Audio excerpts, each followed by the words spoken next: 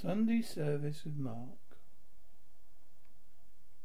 Almighty and everlasting God, increase in us your gift of faith, that forsaking that lies behind and reaching out to that which is before, we may return the way of our commandments and win the crown of everlasting joy through Jesus Christ, our Son, our Lord, who is alive and reigns with you, the unity of the Holy Spirit, one God, now and forever.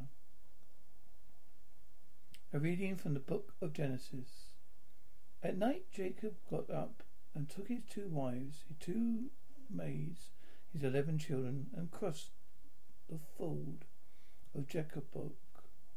He took them and sent them across the stream, and likewise everything that he had. Jacob was left alone, and man wrestled with him until daybreak. When the man saw he did not prevail against Jacob, he struck on the hip socket, and Jacob's hip was put out of joint as he wrestled with him. Then he said, "Let me go, for the day is breaking." But Jacob said, "I will not let you go unless you bless me." So he said to him, "What is your name?" He said, "Jacob." Then the man said, "You shall no longer be called Jacob, for Israel, for you have striven with God and with humans, have prevailed." And Jacob asked him, "Please tell me your name."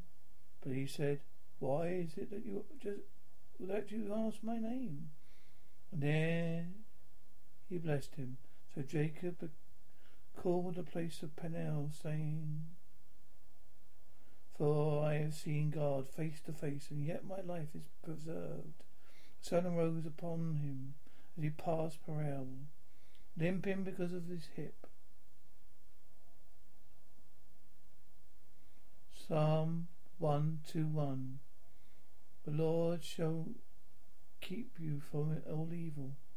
Lift my eyes up to the hills, from where is my help to come? My help comes from the Lord. My help comes from the Lord, the maker of heaven and earth.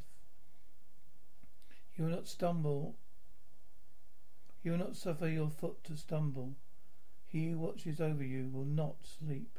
Behold, he who keeps watch over Israel shall never slumber nor sleep. The Lord himself watches over you. The Lord is your shade at your right hand, so that the sun shall not strike you by day, even the moon by night. The Lord shall keep you from all evil, as he who shall keep your soul.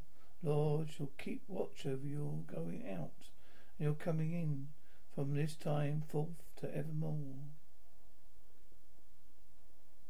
A reading from the second letter of Paul to Timothy.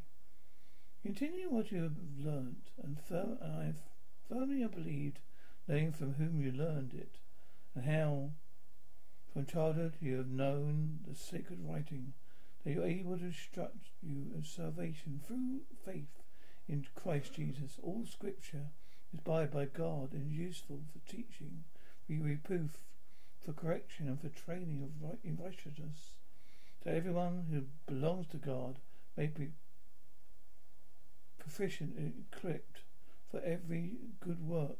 The presence of God and Jesus Christ, who is the judge of the living and the dead, in view is appearing his kingdom. I solemnly urge you proclaim the message, be persistent, whether the time is favourable or unfavourable. Convince, rebuke, and encourage the utmost patience in teaching, for the time is coming when people will not put up with the sound doctrine, but having itchy ears they will accumulate for themselves teachings to suit their own desires, or turn away from listening to the truth and wander away to myths. For you, always be sober, endure suffering, do the work of an evangelist, carry out your ministry fully.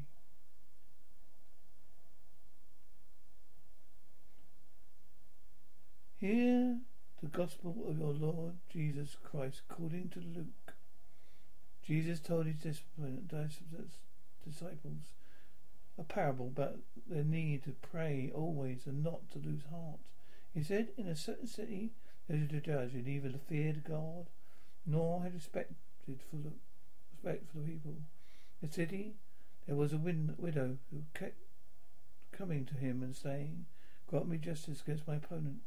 For a while he refused, but later he said to himself, "Though I have no fear of God, no respect for anyone, yet because this widow keeps bothering me, I will grant her justice, so that she may not wear me out by continually coming." Lord said, "Listen to what the unjust says. And will not God grant justice to his chosen ones who cry to him day and night? Will he delay long in helping them? I tell you, he will quickly grant justice to you.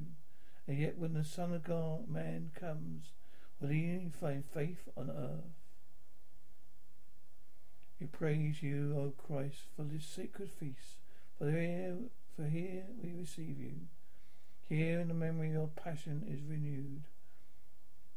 Here our minds are filled with grace, and here is a pledge of future glory. The future glory is given, when we shall feast at the table where you reside with all your saints forever.